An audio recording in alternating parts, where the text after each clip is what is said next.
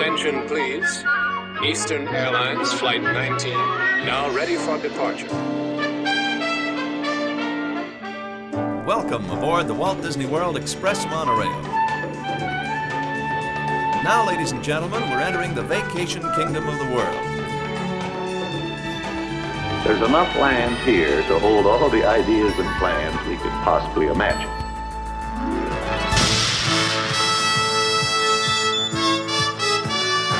We call it Epcot. Will be our experimental prototype city of tomorrow. Welcome to another episode of the Retro Disney World Podcast, taking you back to the vacation kingdom of the world, the way it was, and the way it is in your memories. All right, welcome to another edition of the Retro Disney World Podcast. I'm your host, Todd McCartney, and tonight this is episode 33.35, Looking Back at Tomorrow. We're going to take you through some of the Epcot 35 events, as well as the event that we put on at the Living Seas Salon just a few days ago. Sitting in with me always is Mr. JT Cougar. How you doing tonight, JT? Doing good.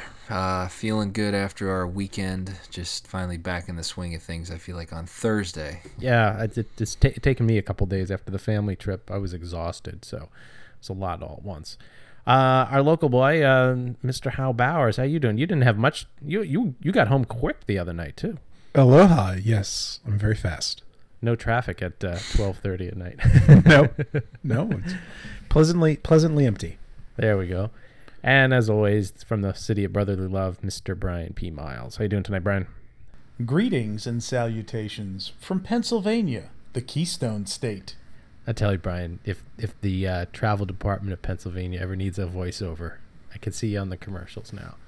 We can only hope. That's right. So, well, as we said at the beginning of the show here, we're going to take you back, looking back at tomorrow. And we really got three things to talk about tonight. One is our event that we put on the Living Seas Salon on September 30th.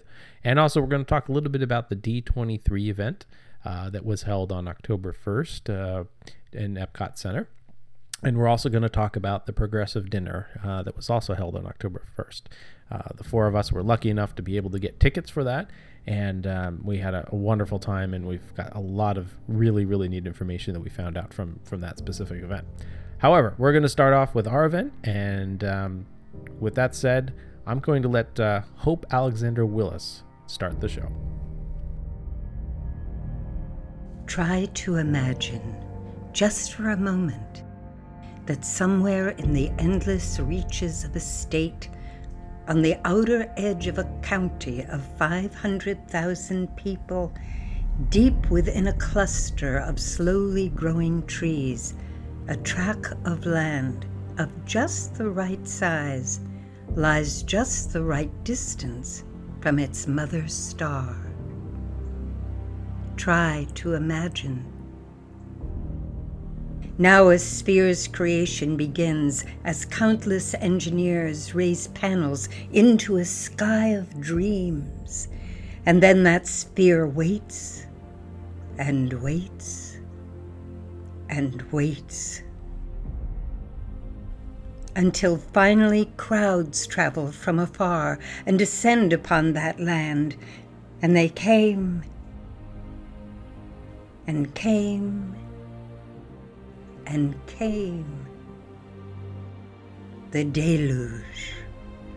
A deluge of such magnitude that the world's greatest minds, flowing together for years, would only just begin to approach its lasting impressions.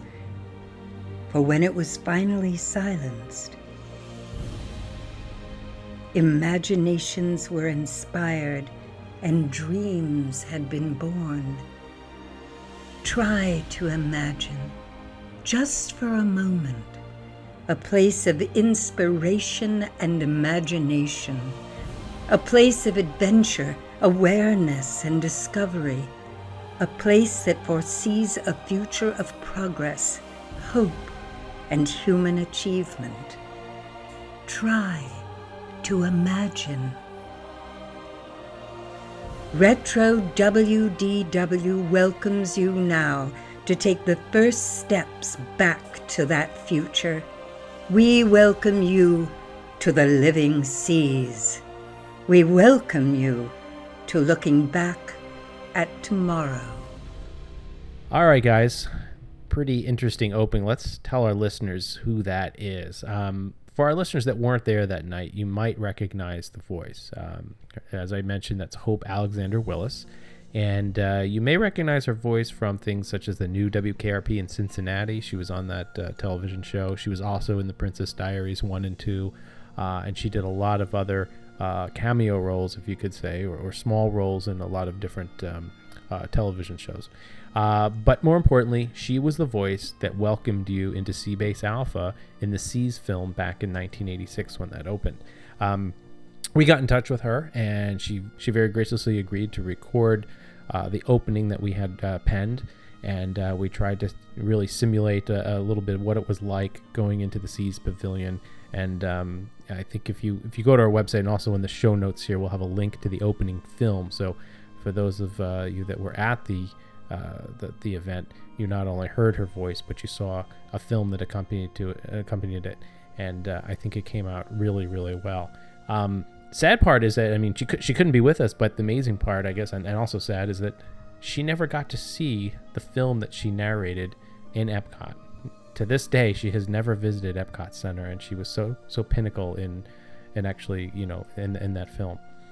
Actually, Todd, it's kind of funny that you mentioned that, because I've heard interviews with other personalities from other attractions, and you'd be shocked how many of them never made it down to actually see themselves or their role in the attractions while they were running at the parks.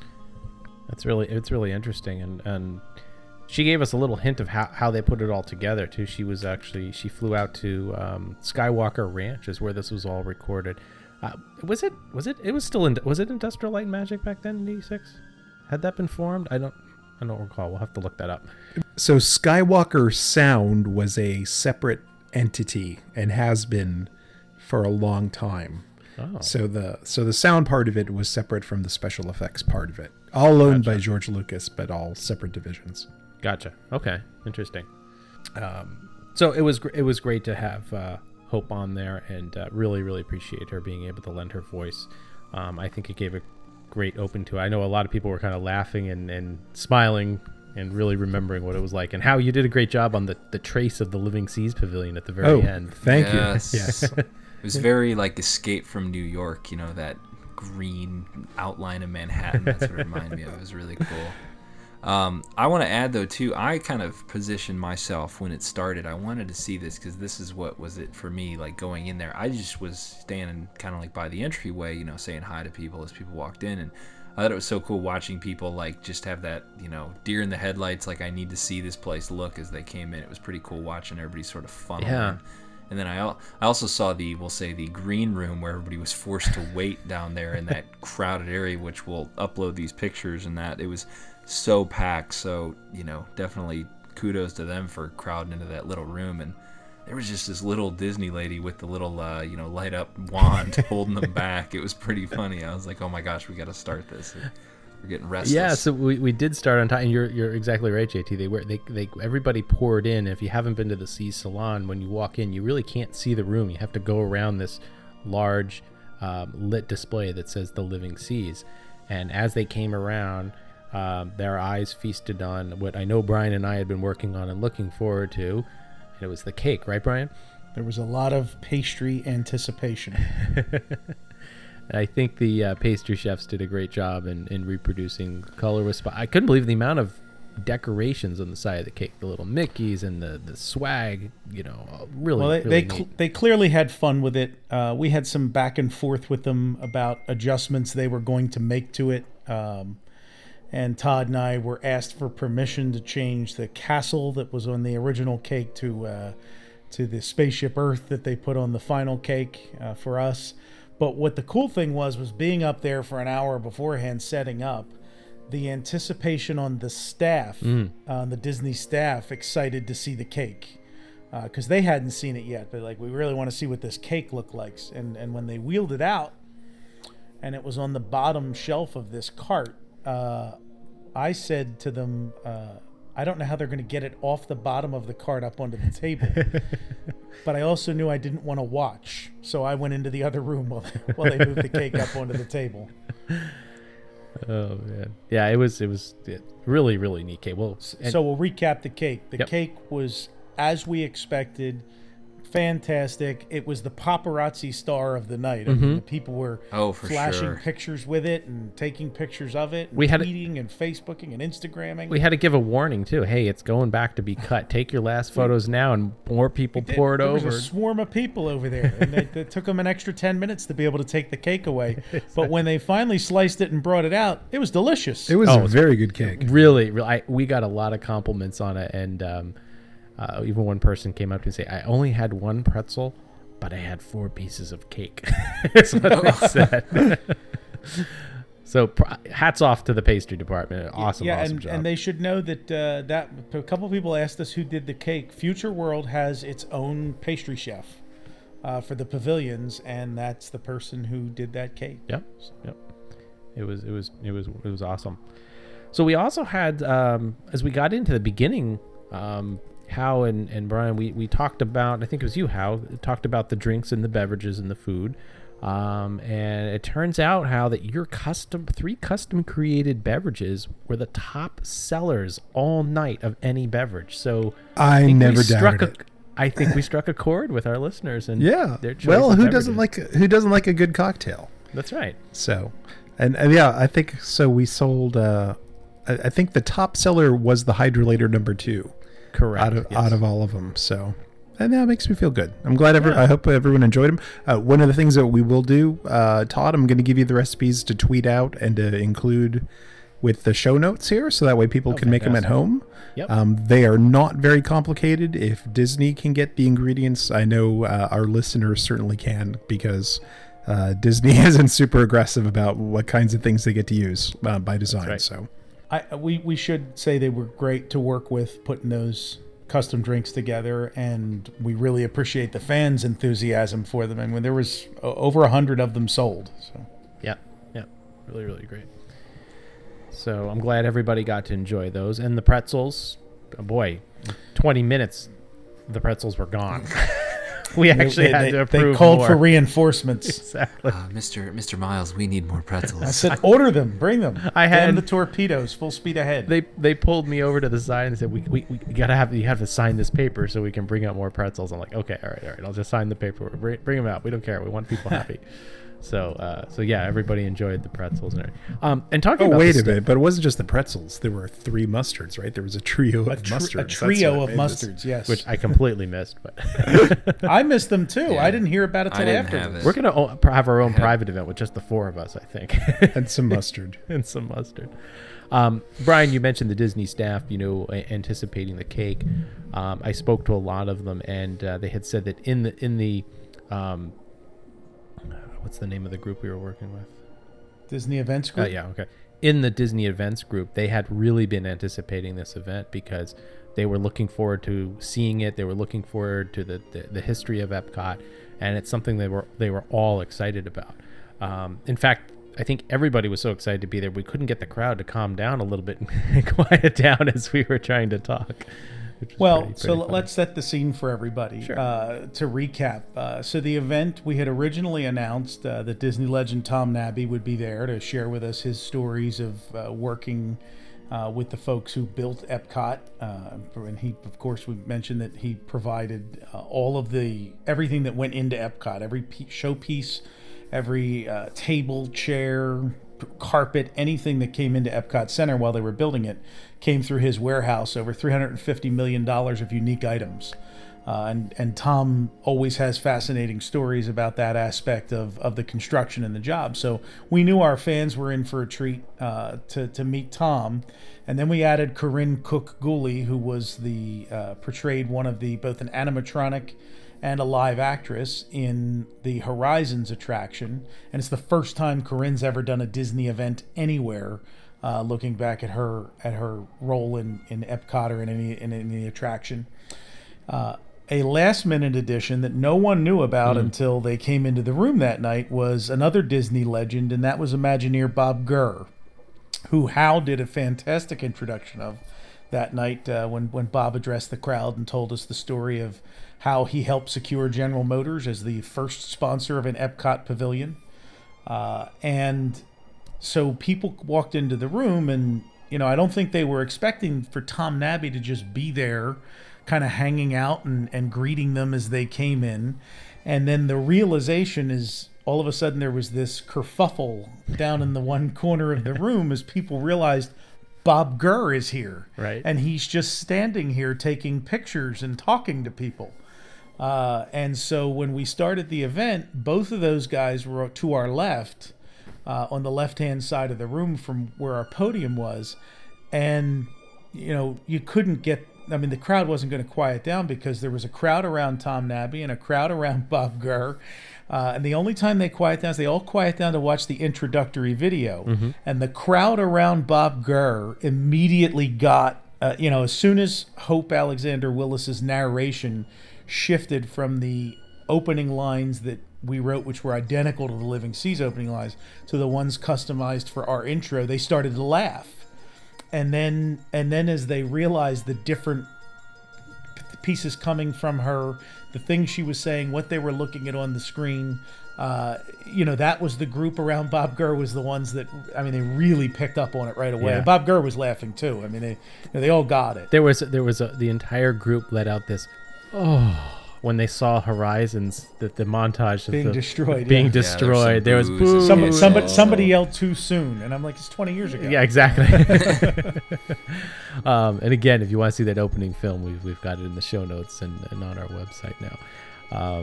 But yeah, people were definitely excited. So after that, as we're talking about, people came in and they saw Bob and they saw Tom, and we the first thing that we started off with before we explained everything that's going on, we got interrupted. We did. JT, who interrupted us? Goofy. Not just any Goofy. Viking Goofy showed up, which I was surprised at the timing. Were any of you surprised, or was he right on cue when you planned I it? told them that the approximate time we'd like, and I said if he wants to just bust out and be goofy and interrupt us, you're more than welcome. And I think, Brian, you were about to say, I think we'll tell everybody who it is.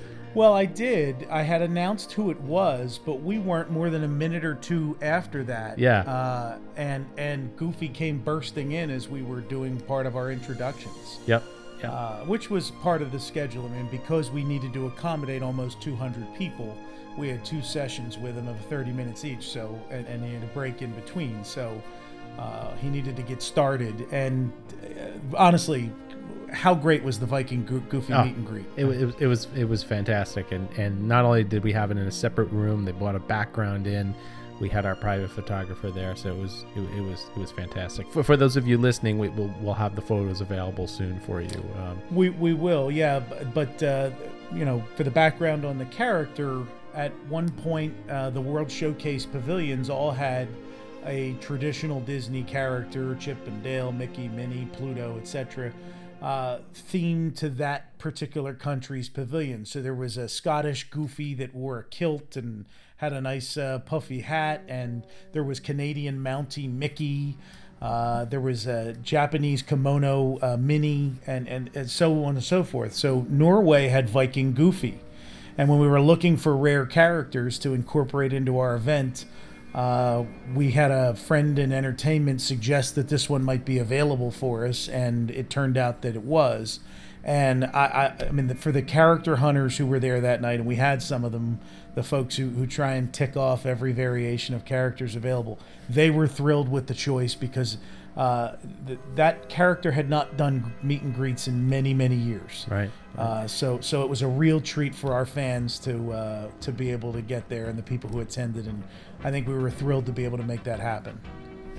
And I'll say the handler, or the guy that kind of watched him. There was a couple handlers, but one of them, he was actually a pretty nice guy. He did tell me, I thought this was interesting, that he'd been with the company 15 years, and he said he'd never seen that character before. Yes. So he was pretty pumped. He goes, I'm pumped to see this thing myself. And the woman, she'd been there for 19 years and hadn't seen it. So it was pretty. So amazing. we done good. So that that was a good. And their friend of Goofy was very good. Yeah. Yes. Oh, yes. Very, very entertaining. Very great pictures. Very animated with the crowd. Oh yeah, constantly changing pose and interacting. Really, and look, now that outfit has been combed and preened. It's all ready for another round. So maybe he'll appear in Norway soon. He could thank us. All right, so then we got into interviewing Corinne, and how was it you that spoke with her? Yes, I believe. did. Yeah, so I think Yeah. we learned a little bit how they measured every knuckle, every body part.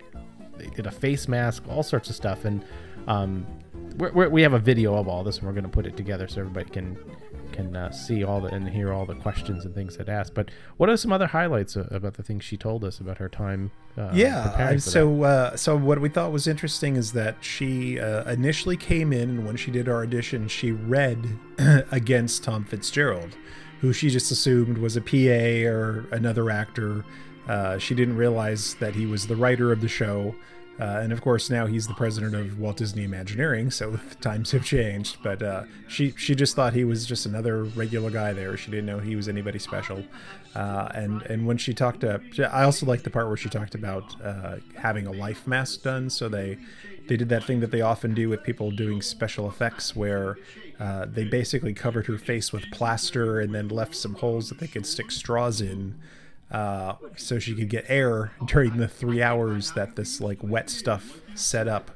And she told us they actually messed up the first time they did it, and they had too much water in the mix, so they actually had to do it again for another 3 hours. And she let us know that Tom Fitzgerald actually refused to have this done, so someone had to sculpt him by hand rather than using the life mask as the technique to get the face copy done. So cannot imagine. So it seems so glamorous, when you're like, oh, it'd be great to be an audio animatronic character, but there was hours of prep behind that. Yeah. So again, we'll have the video up once that's fully edited and ready, and we'll get that out so you can see the full interview. So at that point in the event, I think we did the cake cutting. We announced to everybody. We all yelled "Happy Birthday, Epcot Center," and everybody was thrilled to yell that. We sent the cake off for cutting, and Goofy wrapped up his first set. Everybody was stuffed with pretzels and waiting for the cake to come out. But then we brought Tom Nabby out as well. We did, and Tom and I had a chat for the crowd where he shared some stories about losing a spool of cable that they eventually found, and all of the unique equipment that they brought in. And one of them was for the Grosvenor Hotel, an unidentified thing that they thought was for Epcot. It was misdirected to his department. But he talked about just all of the weird things, working with Van Romans on all of the unique cultural items that were placed around World Showcase in each of the countries. A lot of stuff there. We talked to Tom for probably about 15 minutes, and then let him go back to his adoring throngs. And when I say there were adoring throngs, not only is, and this is true of all of our guests, and I should probably say it now, they were so gracious with our attendees, with their time.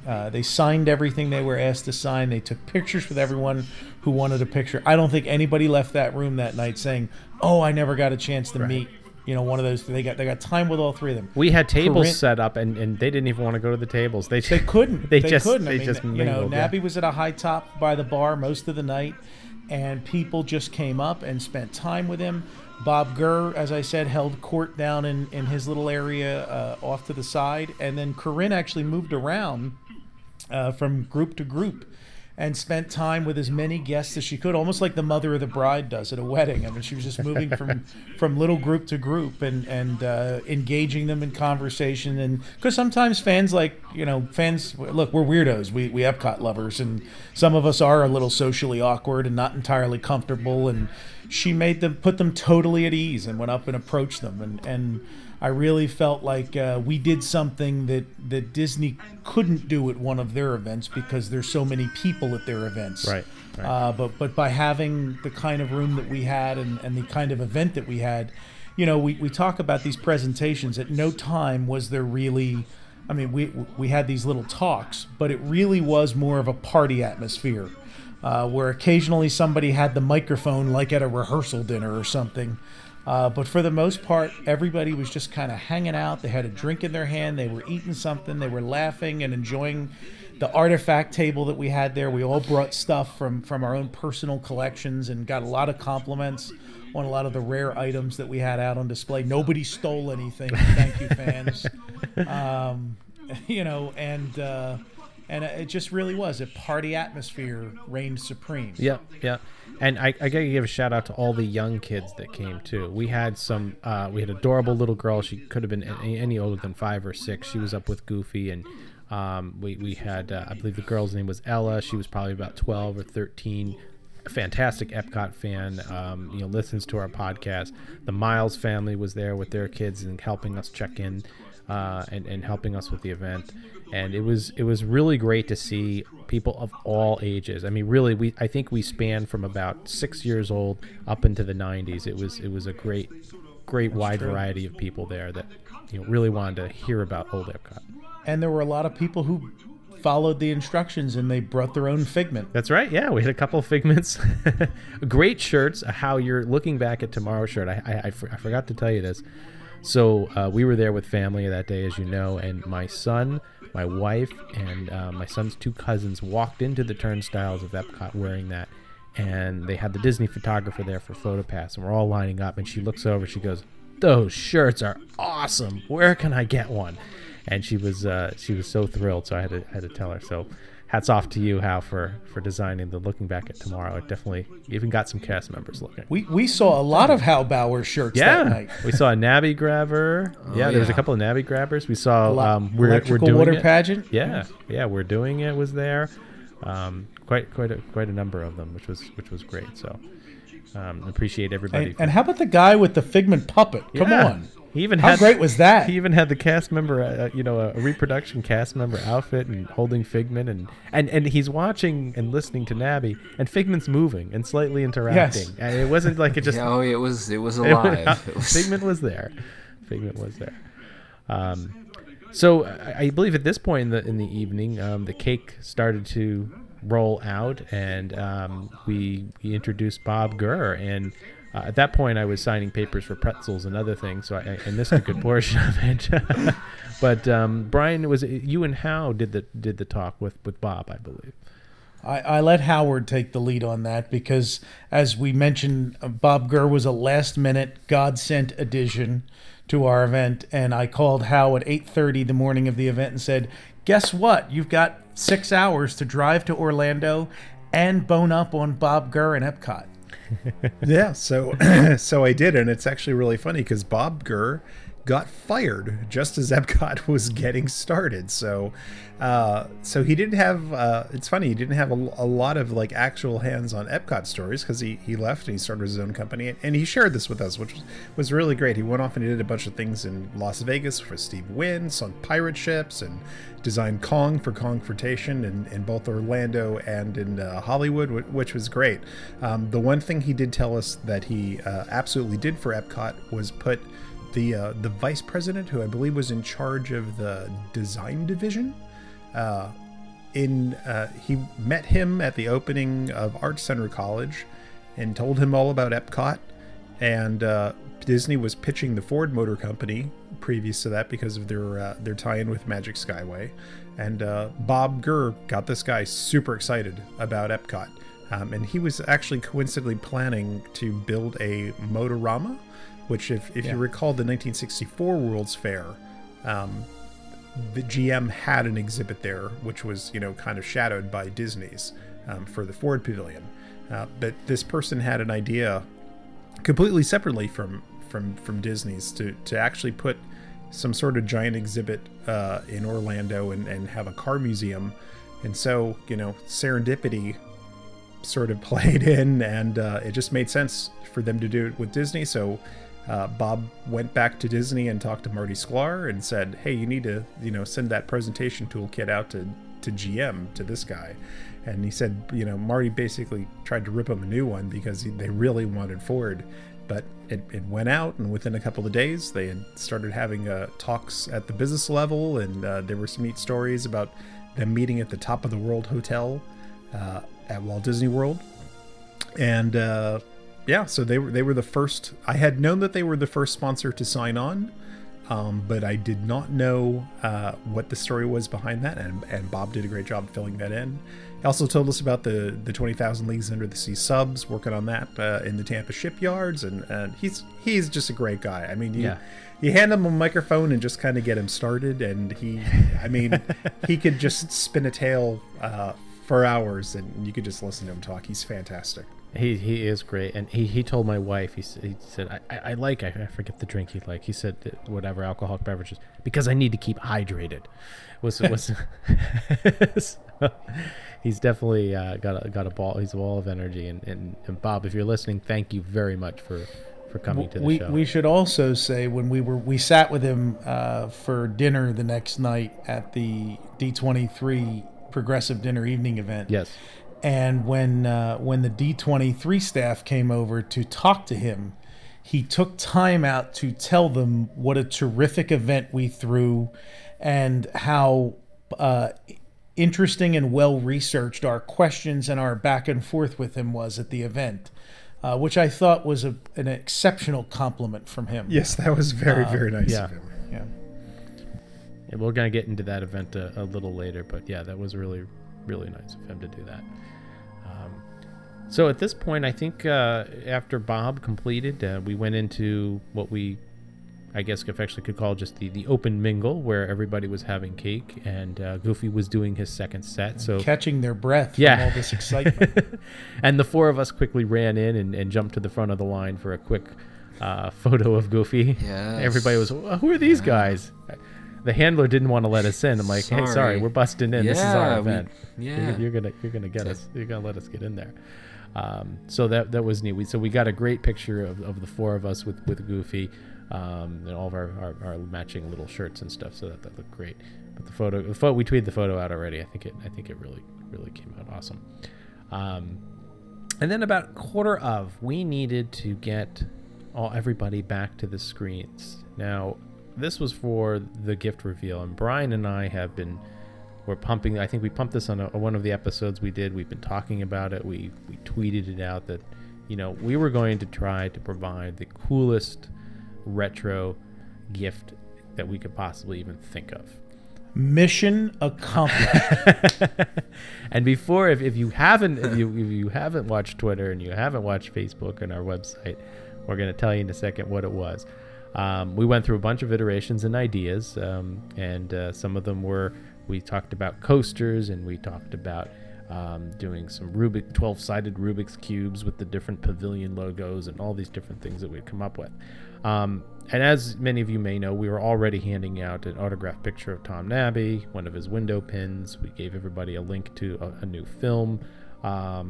We had the pictures of Corinne, and we also had a gift bag, but we needed something else to go into that gift bag. We were really thinking about something that is truly iconic to the way Epcot was back when it opened and in its highlight years. And we kept coming back to the fountain in the very front of Spaceship Earth, with the acrylic spires, or acrylic prisms, if you will. And we were really unsure if we could pull it off. And I said to Brian one day in a message, I just messaged him, I said, hey, look, let's just ask Disney. Let's not do this behind the back. Let's just ask if we can do it. And a couple days later, they came back and they said, yeah, that's totally fine as long as you don't put the Epcot logo on it. And my jaw dropped, because at this point, it was August 9th, I believe, is when they gave us the okay, and we have 6 weeks to go to try to pull this off. So Brian and I kind of kept this under wraps for a little bit secret, because we did not know if it was going to actually be able to materialize correctly to get it there on time.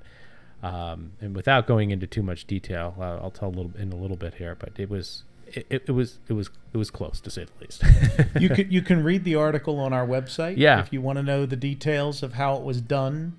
But let's skip all that and get to the reveal. Exactly. So we made a film that teased everybody a little bit and had this nice bit of dramatic music playing, and this is all on the website and on the article as well. Dramatic music playing and really focusing on Spaceship Earth. So everybody was kind of going down this path that Spaceship Earth was going to be the gift. And all of a sudden in the film, as you'll see, the music changes, and the Spaceship Earth that we know from the 80s fades into the Spaceship Earth that we know now, with the monoliths out front and the fountain missing. And then it goes into this whole thing of, what was lost, and we show pictures of the fountain, and then it goes into that it will rise again. And we never showed the actual fountain model throughout the whole film. It was all sneak peeks and pictures of the renderings and of the design and the molds and all the parts being assembled in China.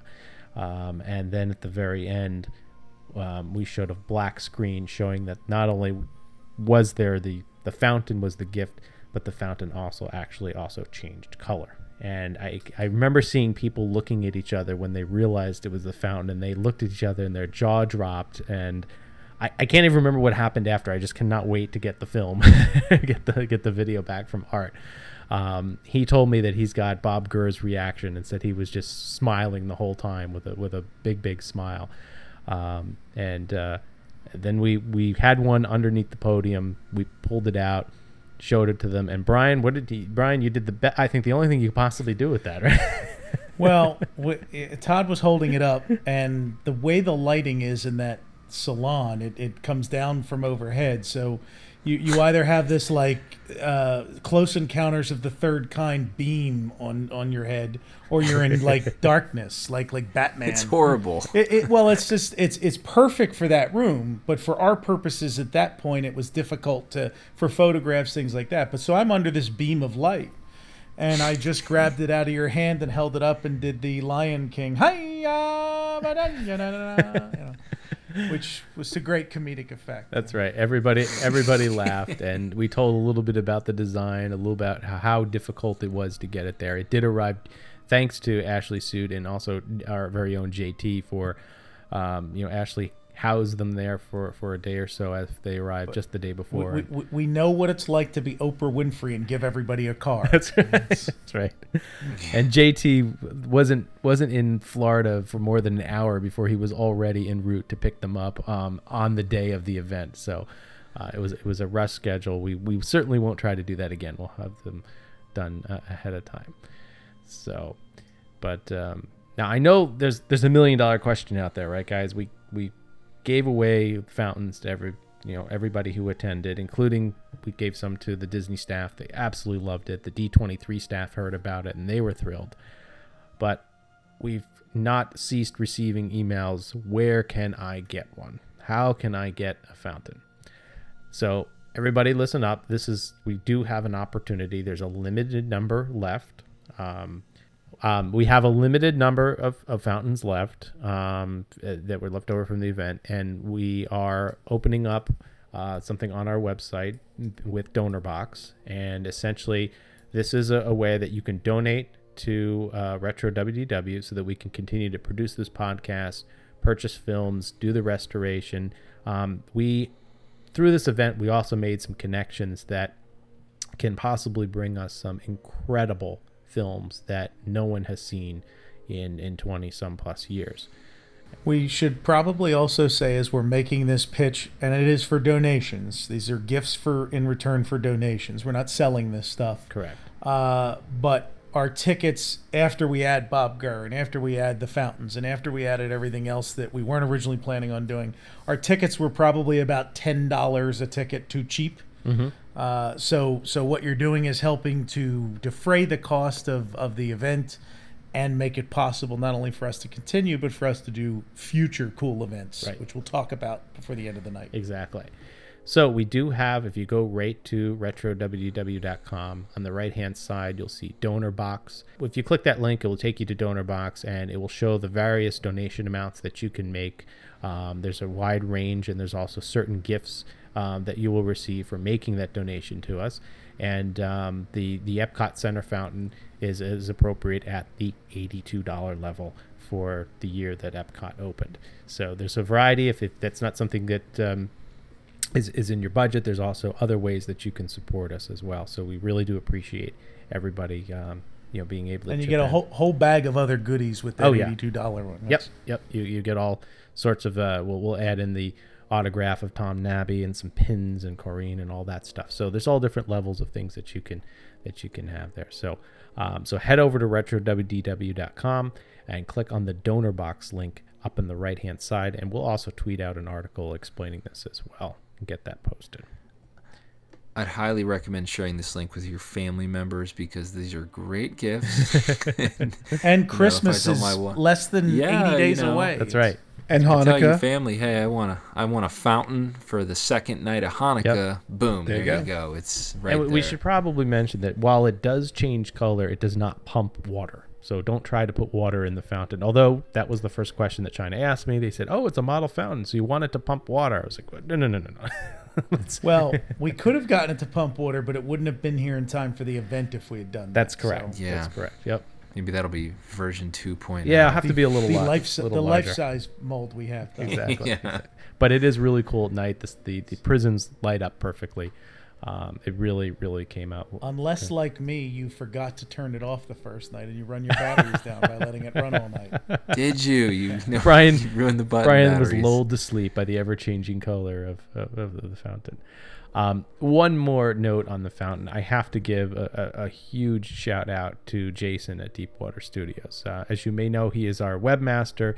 He's also, he does work for me on the side for some artwork and stuff, but he was behind all of the 3D modeling, the entire design of the fountain. And I think he did a fantastic job replicating it for us. So, Jason, really, really appreciate it. Without you, we would not have been able to do this at all. So, thank you very much for putting that all together for us. I think what people need to appreciate here is there's no blueprint for this, and there's nothing like somebody didn't go up with a tape measure and measure the height of the thing. Like, you guys took this from like old films and photos and sort of like, okay, this man looks about 6 foot tall, and you know, I think let's double him, and that's so crazy. Yeah, to that's me. exactly what Jason did. He took he found a shot of the fountain that was dead straight on, and then through other photos and triangulation and whatnot, he was able to try and figure that out. And a funny quick story that I've told to a couple people is when we first designed the fountain, I printed it out.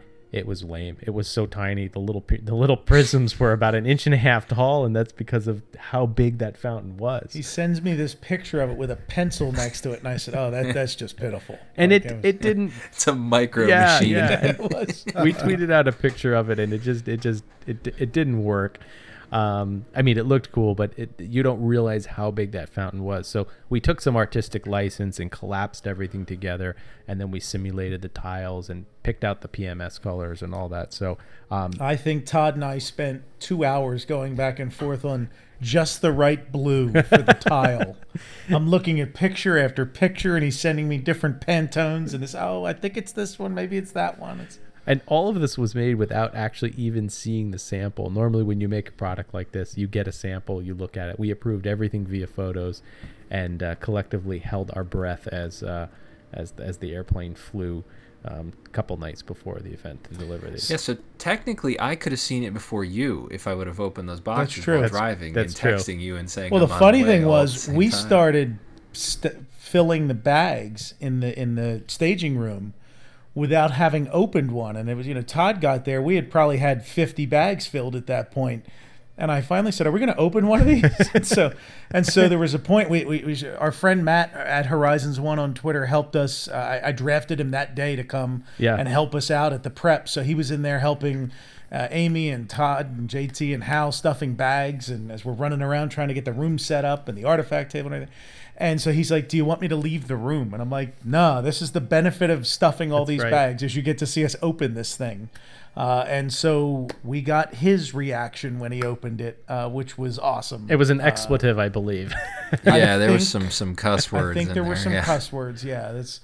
Well, I actually also slipped on Bob Gurr earlier in the day in front of him. I said something about he had met Corinne earlier in the day in Epcot while we were going around, and I said something about I have so-and-so coming. Okay, I got to go meet them. They're on Bob Gurr duty tonight. And he looks at me and goes, "Bob Gurr's coming tonight?" Oh, well, cat's out of the bag. That's right. So, but and also I want to give a big thank you also to all of the Disney staff there for they were fantastic through the evening. They helped us with putting some stuff together. They helped us hand out the gifts. all of the staff, including the people with the characters, the cashiers, the bartenders, Kelly. I know Gloria was unavailable to be there. She was our main coordinator. Jill was fantastic. So really big thank you to everybody there. I couldn't have asked for a better team to help us pull this off. And I know I speak for all of us, and you all might want to say something, but our fans took a leap. We'd never done an event before, and we sold a $70 ticket, promising Tom Nabby and some cake, and that we promised them the rest of it would be cool. Just trust us. And we worked very hard to fulfill everybody's probably very low expectations, but I, Sure, going to these but- events for 5 years, I knew the kind of event I wanted to put on, and I know you guys have been. I mean, Hal's been to all of them since 2014 with me, the Destination D's and the Faniversaries, and so it was just like everything. When we talk about the character and we talk about the cake, and everything was kind of like we always had the people coming in mind and trying to create a superior experience for them. Yeah. But the reality of it is all 175 of them bought a ticket not having any idea what we were going to do. And the waiting list was, 40%, 50% as much as actually attended. Sure. Exactly. And, I mean, we could have sold 300 tickets if we wanted to. Yeah. And everybody there was great. We didn't I don't remember one person coming up during the night saying, the pretzel wasn't good enough or this stunk. Like anytime you put this kind of event on, afterwards there's always a story about somebody complained about something. Right. We had none of that. Yeah. I mean, these fans were great, and I know I speak for all of us in saying how much I appreciate it, and we'll try and do something like this again, and I hope that everybody was as satisfied as we think they are. Yep. And thank you to everybody coming. We really appreciate it, and we had a great evening.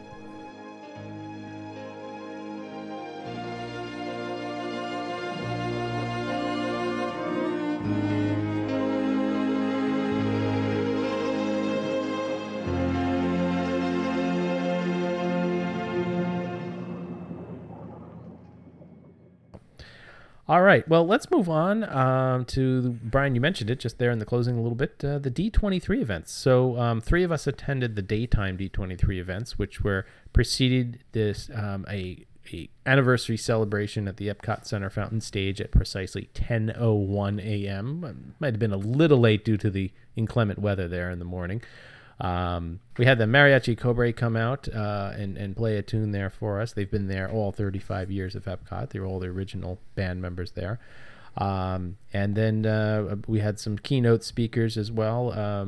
So we had Melissa Veliquette, the vice president of Epcot, or maybe she's the vice president in charge of Epcot. So correct. And then also, I always slaughter his name, George Kalogridis. Thank you. The president of Walt Disney World. Right. So they told stories. George started out in the park as what was his job? His first job there? It's some very low level job. I can't remember what it. So we were treated to that, and then they did some musical numbers to end that, and then we were all escorted over to the Millennium Village Pavilion, where I will say it was nicely set up when we walked in there, and super cool because it was a humid day, so it was refreshingly cold in there. And there were a number of different events that D23 put on there. It lasted, I think it started around 11, right? And went to about 2:30. Well, yeah, they gave us a reserved spot for the outdoor ceremony, and then we moved indoors. I think they started at 10:45 with the first presentation, which was Michael Crawford, who's Progress City USA on Twitter and the internet, and Imagineer Daniel Joseph, who took us through really looking back at tomorrow. Some of Epcot Center's forgotten attractions and some little tidbits from there. Anything jump out at you guys that you remember from that presentation? Yeah. So the one thing that struck me is they pulled out this memo from the Universe of Energy when they were putting that together. So obviously this is a big tragedy. We lost this attraction a couple of weeks ago. And they pulled out a memo from Marty where they were having a discussion about whether or not the snails, which were used in the 1964 World's Fair version, should make it into the attraction. So there's this thing that says, based on the attached memo, we should probably eliminate the large snails from the universe of energy. Please let me know if you disagree with eliminating the snails. And of course, they made it in. And right. And then just, they brought one of the snail animatronics out for the crowd, a snail named Reggie. Yeah. So that was really cute. But yeah, Michael did a great job going over a lot of stuff. They touched on some of the things like Horizons had a digital projector in it, which was unheard of at the time. That was a brand new technology, and that was used at the end when you picked where you were going to go. It's like they had a video displayer attached to that digital projector, so that way they could repeat that over and over again.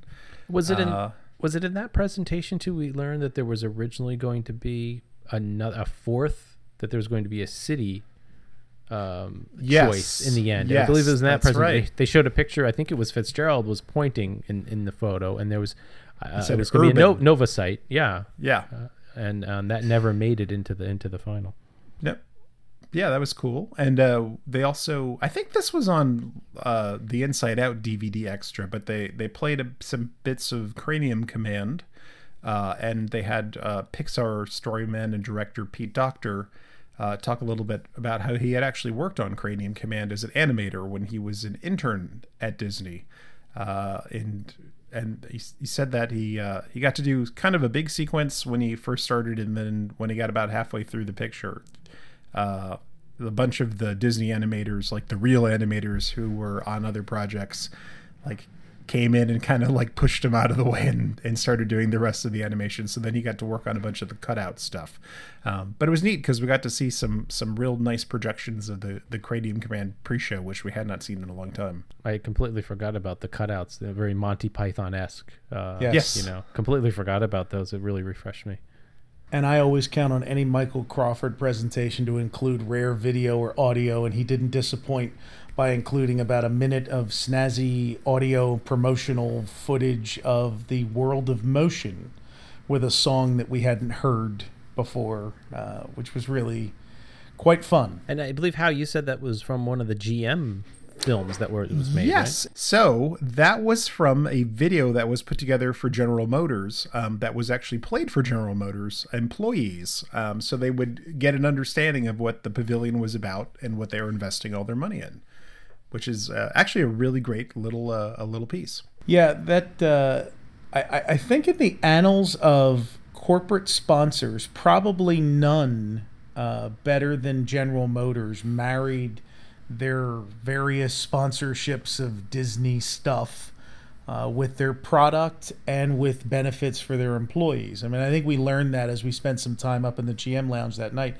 JT and I had a good conversation with one of the GM attendants up in the VIP lounge of Test Track, and so we probably 3 or 4 times over that weekend we learned different things about benefits that General Motors both got from sponsoring and offered to their benefits as a result of their participation in the parks. That's cool. I mean, that's really that's one of the great reasons that you would want to become a corporate sponsor, pass this stuff on. It really is, and it speaks to their unbroken string of sponsorship. Are they probably the only one now, right? That kind of from the beginning. Yeah, from the beginning of Epcot. They've never broken their sponsorship. So. All right, so the next thing up, guys, was we had the presentation with Tony Baxter, and I believe there are 2 other people up there. Their names escape me at the moment, but we went through 30 different things that if you knew about Epcot, and us being the people that we are, we kind of knew most of them, but there were a couple neat little tidbits in there. One that I remember. The first thing that I'll tell you is who those other people were, because that was one of the 35 things. So along with Tony Baxter, it was Imagineer Jason Grant, who is 43 Square Miles on Twitter, and also show writer Diana Brost. So there we go. There we go. And so they reviewed while we were eating lunch, which they brought out and served to us there in our nice little nifty takeaway Epcot 35 lunchbox totes. When what they are actually is little coolers that can hold like a 6-pack or 2 6-packs stacked on top of each other. Really nice takeaway, but they brought out a box lunch for us, and I want to take a moment to compliment D23 because I've been to these events now, like I said, for 5 years, and usually they're set up in a like stadium seating kind of an arrangement where it's just rows and rows of chairs. And this one, they broke precedent, and we were actually all seated at tables of 8 people. And you could pick your table, no assigned tables or anything. It wasn't a wedding. But we had bottomless drinks available to us, Coke, Diet Coke, water, and coffee. And then they fed us. And what a nice way to spend 4 or 5 hours, right? Like to just kind of sit at a table and listen to them talk about Epcot. It was very relaxed. With everybody now with their devices and I think we had 6 chargers on our table at that one point when I looked up, and everybody had their phone plugged into a charger. But what a great way to take in the event. It was really, and I was pleasantly, I thought we were going to have a choice of food, and lo and behold, we had the sliced beef tenderloin and the chicken sandwich in. So you really had the choice. They fed us well. Yeah. I mean, there was a lot of food in there. And that Spaceship Earth pop, I don't know, I really liked it. The cake pop. The cake pop was good. So we learned. All right, but enough about the food, even though our food episode apparently was very popular according to everybody who came up to us over that weekend. But yeah, so Tony Baxter and Jason Grant and Diana Brost went through 35 different things that we may not have known about Epcot. Right. My favorite fact of the day was about the Imagination bathrooms. Yeah, there we go. That they're still running that original background loop. But how did Tony start it? It was great. Tony started by noting for us that until the attraction opened, which was 6 months after the park opened, that bathroom was used as the conference/meeting room every day for the daily construction meetings until the pavilion opened. That they didn't have anywhere else in the pavilion to do it because the ImageWorks was opened at that point and guests were going into it. So they would meet every day in the bathrooms there, and that's where they held their meetings every day. Which probably accounts for why that bathroom is in just such an odd location.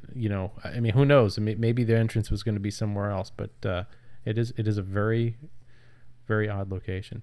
The other Imagination thing that he went over is he talked about how Joe Rohde played one of the Dreamfinders up in the ImageWorks area, and they showed some clips from Joe Rohde doing that, and the clip where the kids can act on the stage and be transported into this film of them being in an Old West scene.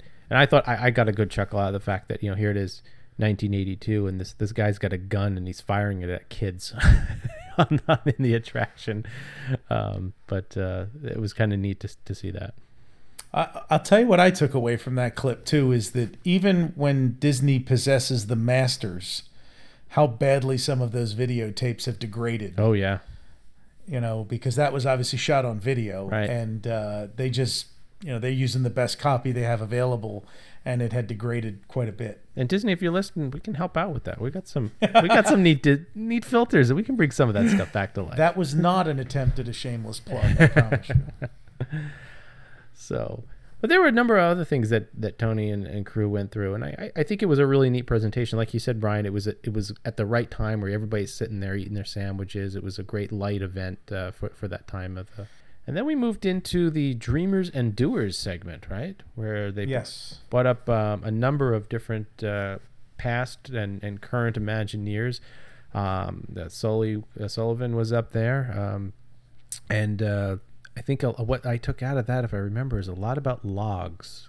Crafting logs. They had a retired Imagineer, Patrick Brennan, who was there, and he told the story about the first project he ever got at Imagineering when he started was one of the guys assigned him to build a log, and so he builds, he molds this log and then calls the guy that gave him the instructions over to kind of review his work and see how he was doing. And so the guy then asks him a series of questions like, well, what's the log going to be used for? I don't know. Okay, well, are they putting an animatronic on it? I don't know. Well, if they're putting an animatronic, where are the service holes going for the hydraulics and for the anchor? And where's the control box going to be? And where have you allowed for those things? And he said the whole thing was an exercise in the kinds of things you need to ask in Imagineering when they give you an assignment so that you know what you're actually building and what it's going to be used for. So he used it as a teaching thing. But we found out, the money moment for the story was that the log resided in the universe of energy from 1982 up until the attraction closed a few weeks ago. And one of the dinosaurs actually sat upon it and thrilled guests. So we went by Patrick's log for 35 years. That's right. And one thing that I took away from that whole panel, it was really neat listening to the different Imagineers not only compliment each other, but really demonstrate in their words of how well the teams worked and how, it was a fun job, but they were there to also teach the next generation and the people behind them. And you really could get a sense of how much joint ownership there was in the projects and how well they worked together and how their training to help one another was really, really strong. And I noticed that through a lot of the comments, and it really goes a long way to show how well Disney is organized in that fashion to help each other out and train the next. And it was great because I got to hear Sully Sullivan tell the bird story again as to why there are a grove of trees in the middle of the Epcot parking lot, because they found some bird that was protected, and so that lives in dead trees. So they had to leave this grove of dead trees in the center of the Epcot parking lot and move construction over to another spot to what they were doing. And when he told this, he added the story this time that the whoever is a construction manager or whatever that was completely frustrated by this discovery that was made by one of the people on the staff who also happened to be a birder, that to give him a little bit of a rise, they got him a stuffed version of whatever that protected bird was and put it in his office at Imagineering, which I thought was very, very funny. Yeah, it was great to hear. There's some of those stories I had heard before, which I guess is a function of having gone to enough of these events. But it was just, that was a fun panel. It always is. They had 3 current Imagineers, 1 retired Imagineer, Sully, who's a Disney legend. And then I always forget his name. What is it? Rick Allen? Rick Allen, yeah. Rick Allen. And he told us a story about his dad, right, Hal? That's right. So his dad was part of the group that would go around the world to different countries and kings and then also corporations to try to sign people onto Epcot Center. So his dad got to travel the world in order to get sponsors for Epcot, which is pretty groovy. And then his brother, his claim to fame, I believe his name is Bob Allen, he got to voice Figment for just like 30 seconds in this promotional video. But he did an absolutely fantastic job. I mean, he sounds exactly like Billy Barty. It was so cool. You really can't tell the difference at all. If you didn't tell me, I wouldn't have known. Right. And so just so you know, Rick Allen is he's in charge of Future World. That's his responsibility. So he told us the story that his mother still goes to the parks. And he said the one day he got a phone call from her, and she says, he answers the phone, "Hey, Mom, how you doing?" She says, "Well, I'm standing outside of Test Track, and there's trash all over the floor here." So he got yelled at by his mom for his portion of the park not being clean enough. To me, my big takeaway from the whole panel is just how much passion everyone who worked on Epcot and continues to work on Epcot has for the park. And even the current Imagineers, it's like they all told stories about when they were younger and experienced it. And I think it is a really special place for them. So, despite, or maybe, I don't know what the right way to put this is. It's like, I think no matter what management puts to them as Epcot transforms and changes, I think they really are going to try very hard, to keep the soul of Epcot in there as much as they can. Yeah, I agree. And it definitely, you could definitely see, even when they kicked that whole panel off, they made sure to show us photos of all of them at their very first time in Epcot, whether it was them building it or them there in silly looking socks and 1980s garb as a kid. I mean, it was really neat to see them add that bit in there, and they all genuinely really did appreciate the park, like you said, Hal. And you could definitely tell that they've got a good team assembled to help us into the future. So after that wrapped up, we went into an entertainment, a little bit about Mariachi Cobre and all the different entertainment that's been there over the years. Yeah, so Mariachi Cobre, I was extremely fascinated by this. And Todd, actually, we have seen them before. Oh. Think about where else we've seen a mariachi band in some of our... It's got to be at the Contemporary. Yes, so... they actually started out in Disneyland in the early 1960s as teenagers. They were part of this like teen mariachi group that I guess was something that was new. Was it like Menudo? Yeah, the Mariachi Nudo. So they performed at Disneyland, and then they would do festivals there every so often. And then the entertainment director kept, let me find his name here, Randy Carrillo. They kept his number, and they would call him up at like odd intervals and say, "Oh, hey, why don't you come out and do this? Do a show for us or do a festival for us." And so when they opened up Walt Disney World, they called him and they had him. And they were very young still. They had him go to Walt Disney World and perform in the Contemporary. And also he shared a photo of inside Pecos Bills when they were performing in there with the Frito-Lay logo on one side of the stage and the Pepsi logo on the other side of the stage, which was really cool. And then they played there for a number of years and then stopped. And then once they did Epcot, they called him up to have him do Mexico, and he has been there for 35 years as a full-time cast member ever since then, which is just incredible. That's pretty cool. I didn't realize that the history of them went that far back. So after they wrapped up, that was kind of the end. We did get a musical tribute, right, to a lot of the old Epcot songs. They had a trio of singers come out, and not just a trio. Oh, it was a quartet. We had right? 3 cheeses. 4 singers. I'm sorry. I missed one there. I apologize. That's okay. And they had them come out and did a number of different songs, including, I believe, Golden Dream was in there. We had New Horizons, Making Memories. I think it kicked off with Making Memories. Yeah, Tomorrow's Child. Spark. And yeah, actually, I want to just, as a musician guy, I think they did a phenomenal job, both this group and when the Voices of Liberty did their medley at the beginning.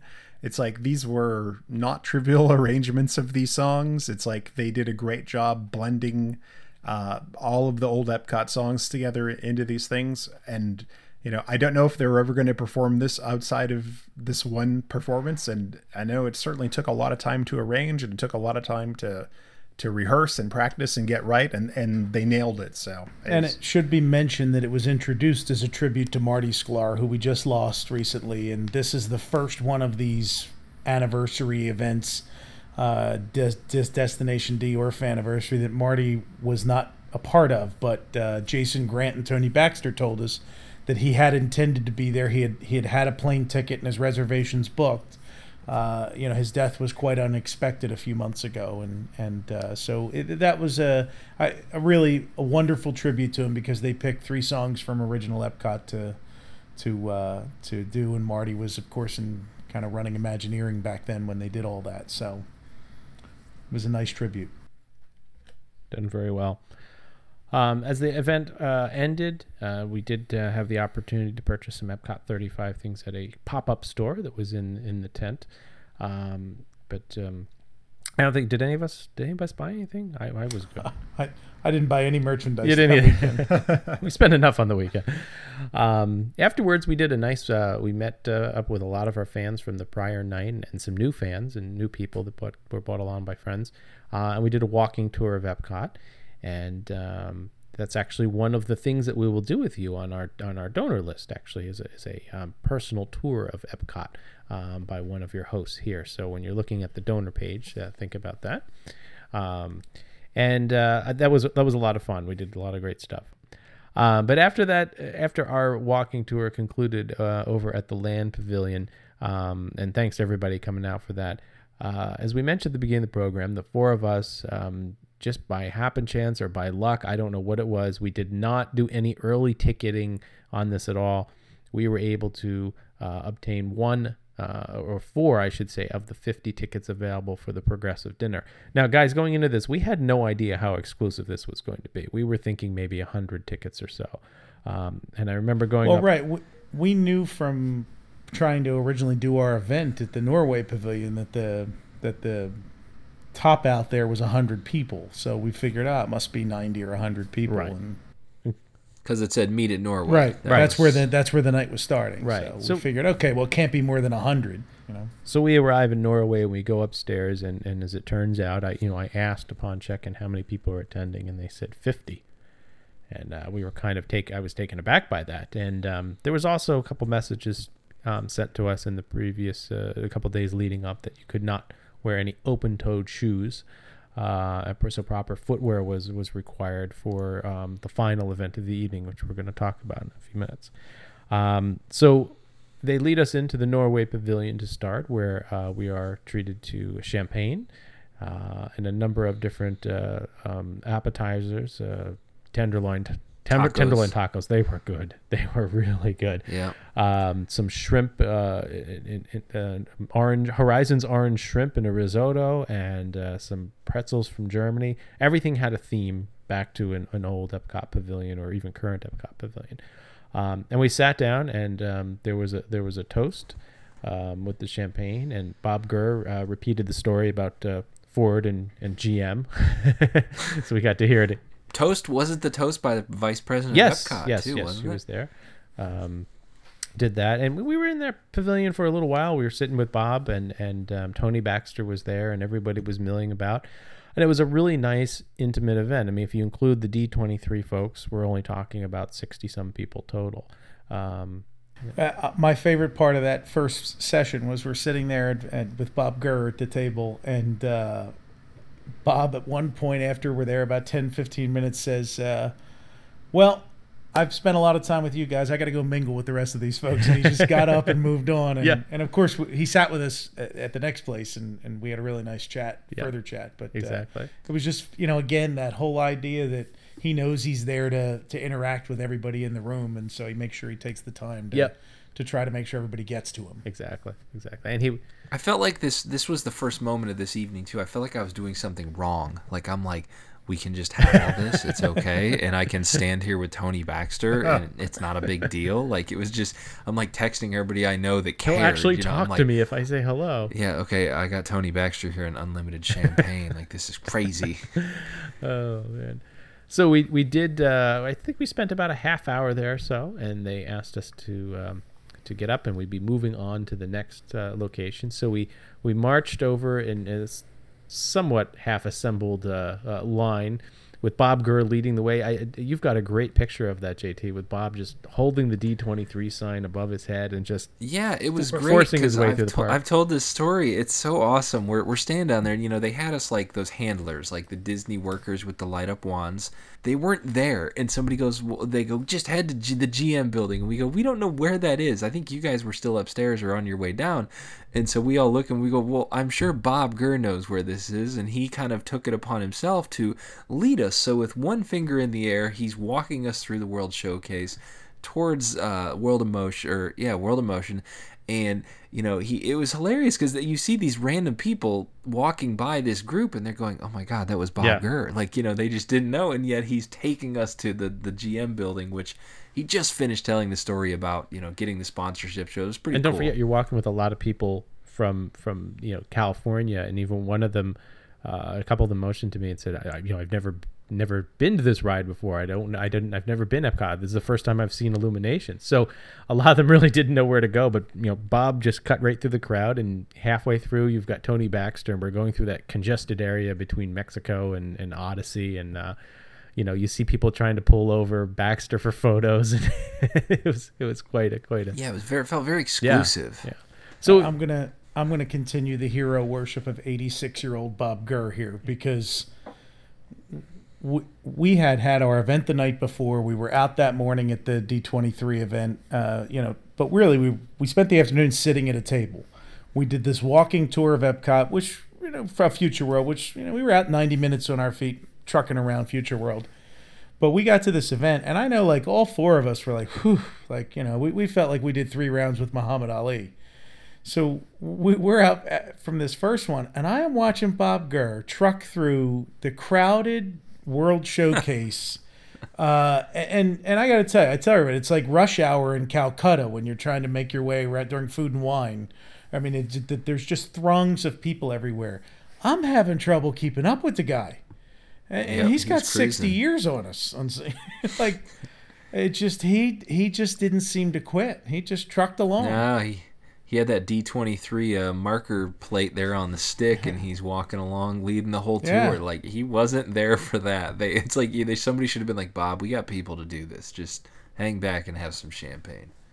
So we arrived there at Test Track, and we all go up the elevator, and that's a really nice lounge. It's obviously all been redone, and they timed it with they're working to time it with sunset, which was a little overcast that night, so it was tough to see. But we sat down there. We had Bob and we had Jeffrey Epstein from D23 at our table, and Steve Agnini came over and talked to us. He loved our Mesa Verde University shirt. So it was really great to talk to everybody.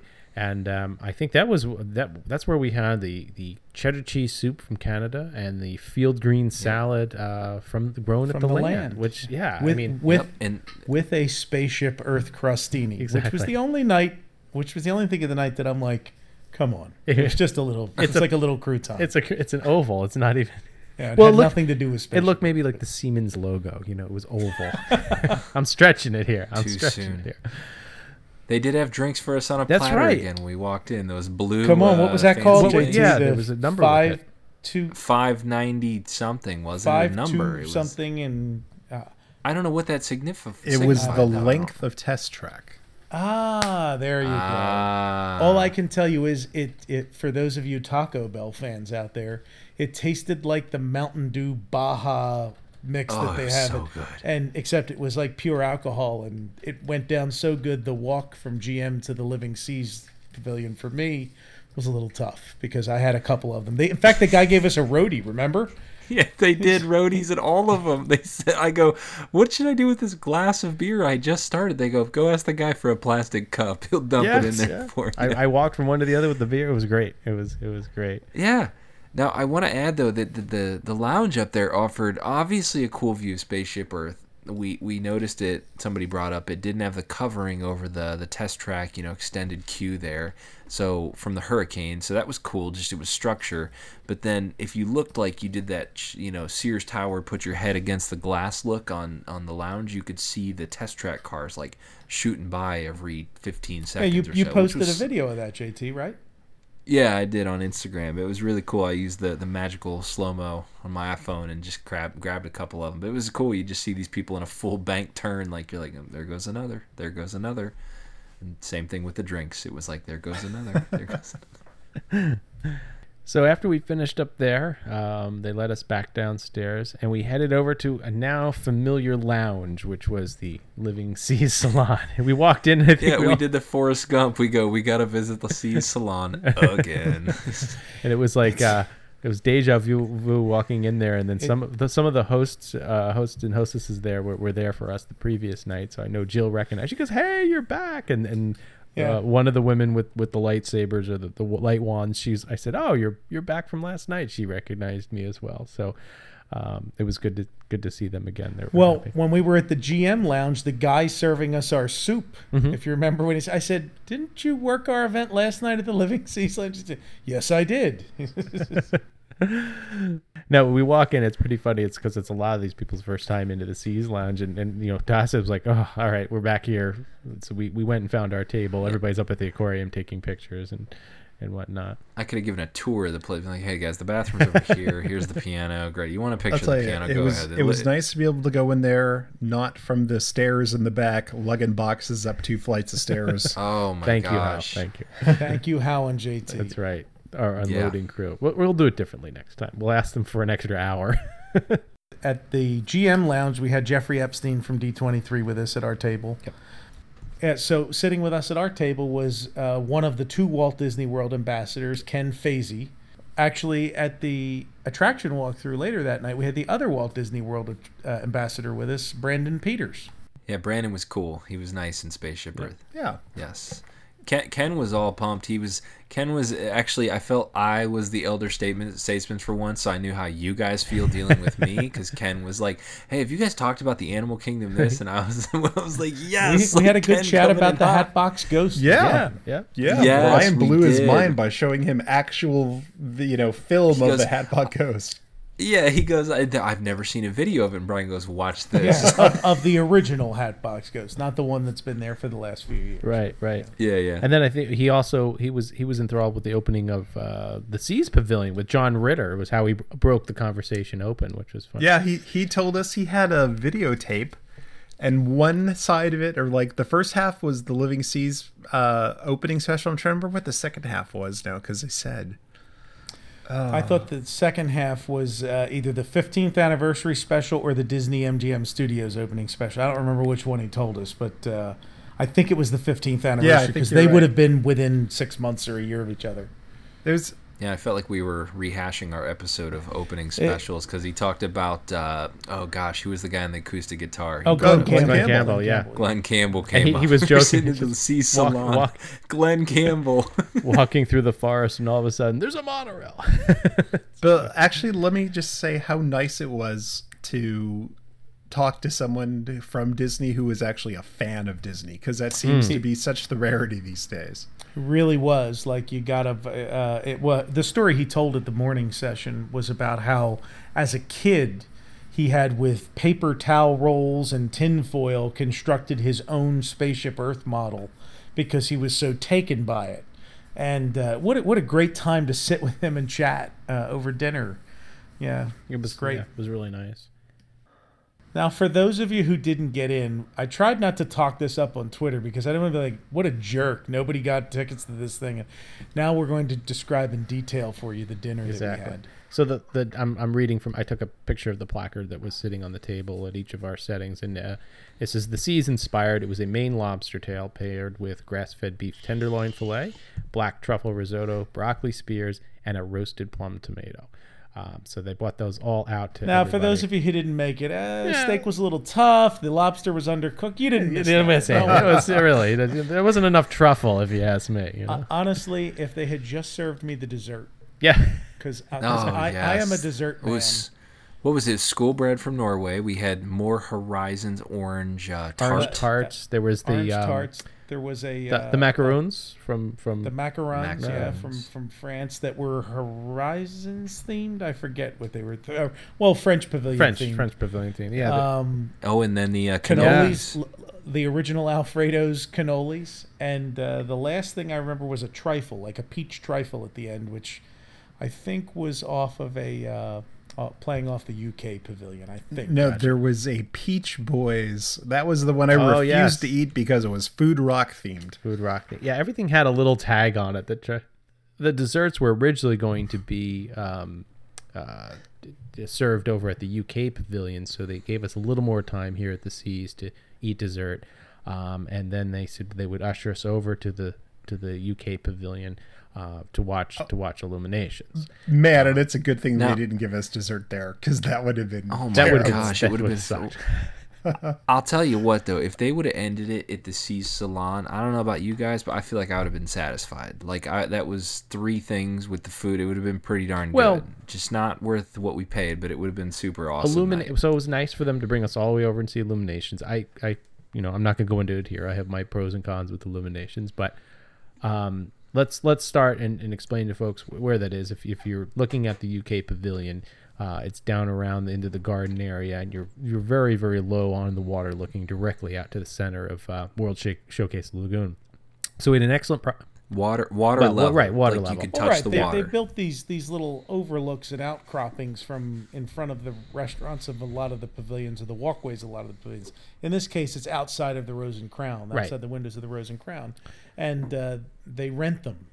So you can rent them, and D23 had this one booked for an Illuminations dessert party, and it was about as close as they can get you to the actual launch pad. And maybe too close. So the wind is not blowing in our favor that evening, and the illumination starts, and the wind is blowing in our face. And after the first large set of fireworks going off, you can feel the smoke and a little bit of ash come towards you. And which is always the case. I mean, if Yeah. you do illuminations, that's always the case with illuminations. You Right. want to try to be upwind from it. Exactly.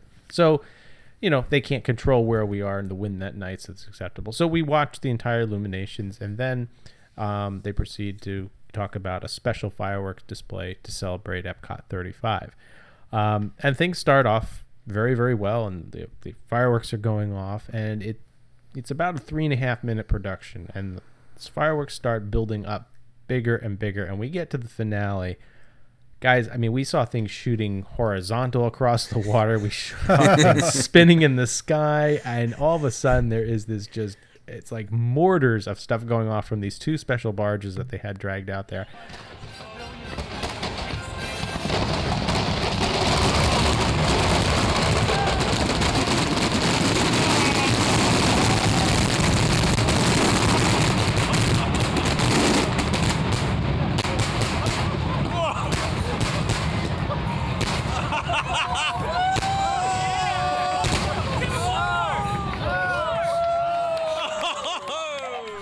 I think JT, you said it's like being in a war zone. I mean, it was just pop after It's pop nuclear after pop. fallout, just smoke and just ash and chunks of cardboard. You feel stuff.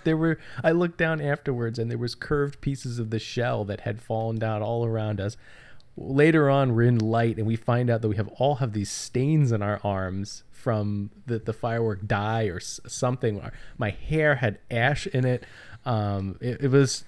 And mind you, none of these are complaints. No, it was awesome. It was thoroughly awesome. It was just so and then like Hal said, good thing they didn't do the desserts there, because we're supposed to eat through that. Our Standing desserts there, would have been covered in smoke and soot and fire. So here we are. We all smell like sulfur, and they had already told us what the final thing would be, which we're going to get to here in a second. So we walk back to Spaceship Earth, and we go into the exit area.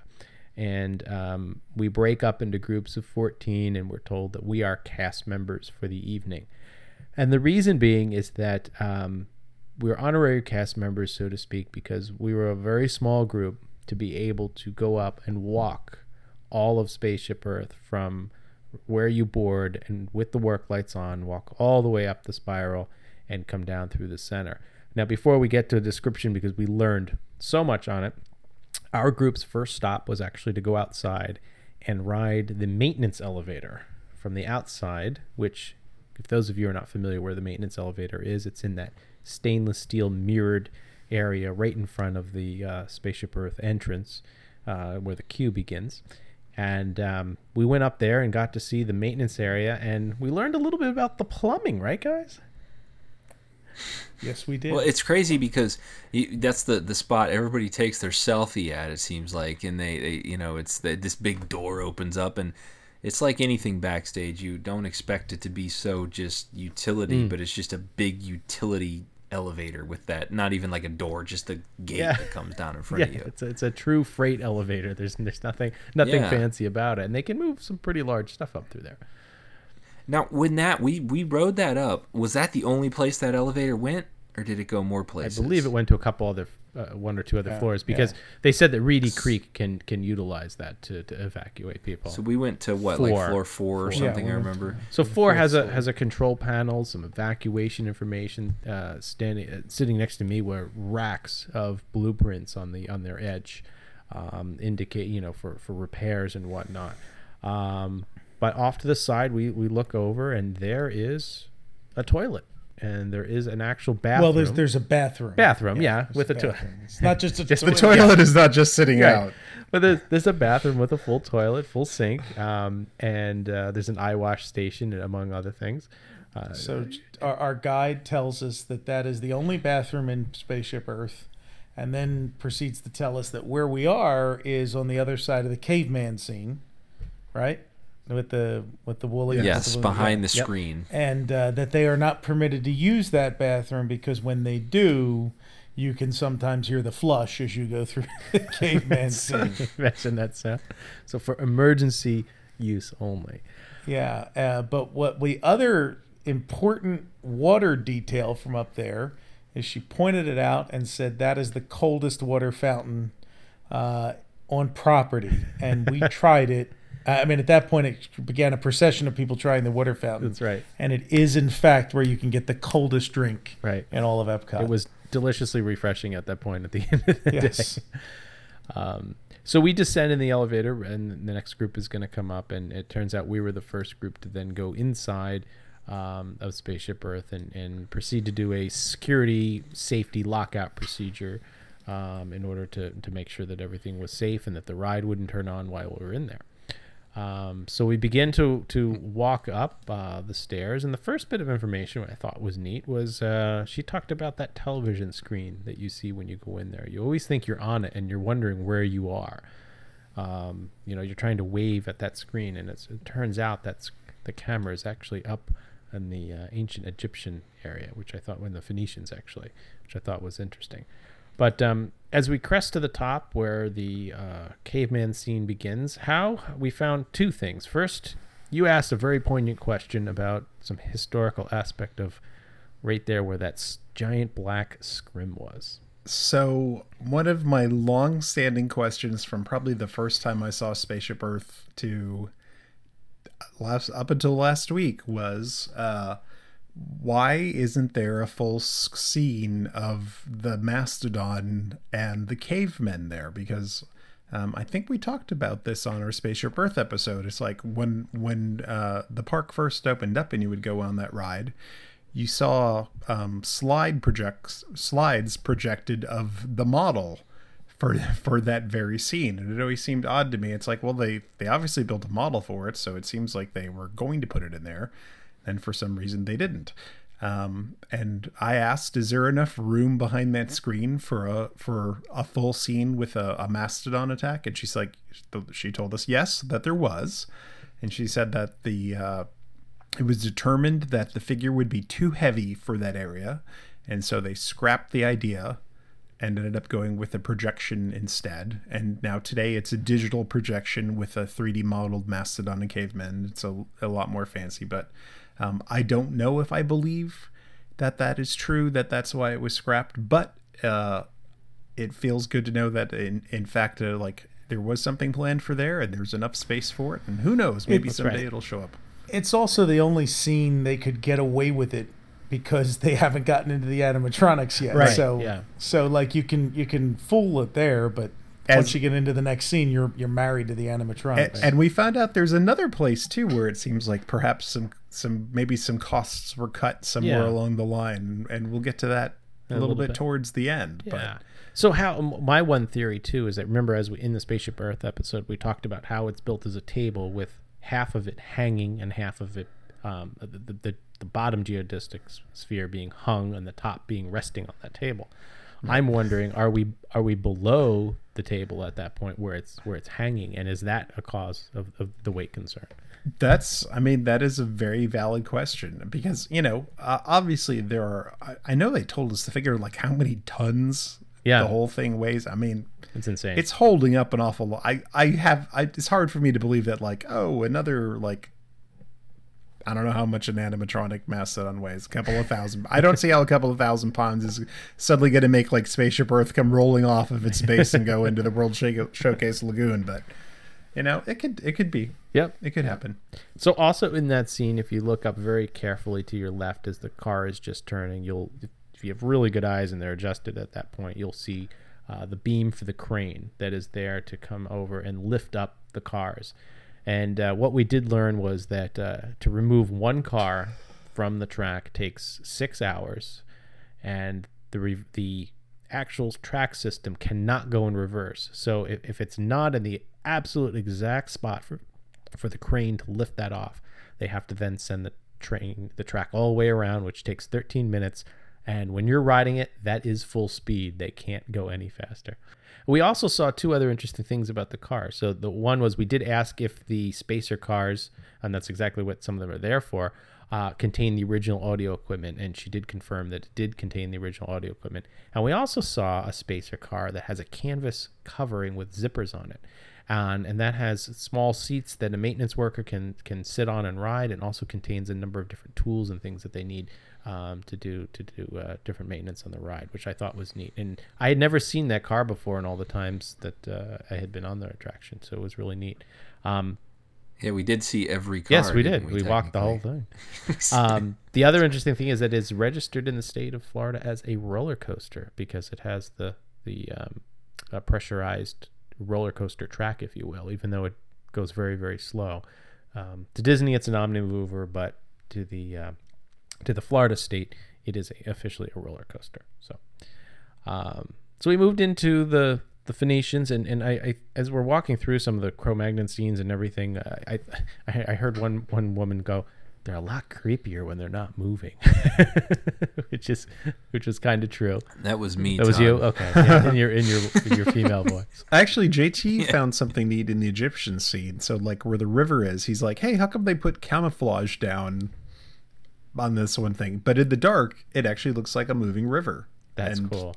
Yeah, that's cool. And it was really neat to see this stuff with the work lights on because, well, first of all, you realize how much dirt and crap there is on some of the scenes, and the black tarps are, everything is painted so black. So it's really interesting how much junk there is that accumulates. And I got to see in the Egyptian scene, it's like where that audio animatronic figure is missing that used to be up on the column, like making the hole is still there, where he used to have the chisel piece in, like moving up and down. So it's totally just God. And which also led to speculation from Howe about where that figure may have ended up. Right. Yeah. Well, we'll get to. It's either him or I'm wondering if it was one of the missing Islamic scholars is now in a different position. So. And we learned was that James Buchanan is the additional standing, not pharaoh, but the helper of the pharaoh, I believe, is James Buchanan with a little eye makeup on. I believe that's the president that was. Was it Taft? No. Or maybe it was Taft. I don't recall. It's a president. Yeah, it's a president. So the standing assistant to the pharaoh is actually a president, reimagined, if you will, with eyeliner and such. So we continue to walk up, and also at this point, when you're walking through Spaceship Earth and with the lights on, it's very easy to see where you're going. And there are no steps at this point. It is just a carpeted path with the sensors in it. So if anybody gets off the ride, it automatically shuts it down, which they tell happens about, what'd you say, once a day? It's on average how often it happens. And they send somebody up from the center, and they send somebody up from the bottom, and they meet in the middle and take the flush them out, the perpetrator out. But it is carpeted, so it's very nice, easy footing to walk around. So we came up to the Phoenician merchants, which is kind of neat when you see the boats not rocking, which was neat. And then we came up to the Greek city area where we're talking about what is it? The students there are listening to the professor, if you will. Oh, she did tell us one interesting thing about the Phoenician merchants. So the main merchant with the beard is voiced by Joe Rohde. Oh, that's right. Yes, which I thought was exactly. So in the scene that used to be the Greek theater, that is now the professor and the students. A couple interesting anecdotes there is that she first told us why it smells like crayons, and that's some of the fluid that is used inside of the audio animatronics. So you might smell a little crayon smell if they're leaking. The other interesting thing is that in that scene, the student on the far or closest to the ride vehicles has a cape on, and apparently this is what actually caused the ban of selfie sticks at Walt Disney World. Was due to a group of cheerleaders, I believe she said, had the selfie stick out. That's what she said, yeah. Yeah, yes. Caught on the cape and ripped the whole thing off, and no more selfie stick after that. In that animatronic, if you look closely down at the ground, it is white. You could see the fluid, which they said is reddish orange. You could see some staining of that cloak or whatever dress down there on the ground, because at one point it leaked, and I guess it's clean enough. I've never noticed it till the lights were on. So. And he has no toes. They're flat feet. The toes are actually painted, which I thought was neat to give the impression of the depth. So then we come to the Rome scene. Boy, did we learn something interesting here, huh? This is the moment everybody's been waiting for. That's This is right. Groundbreaking breaking news here.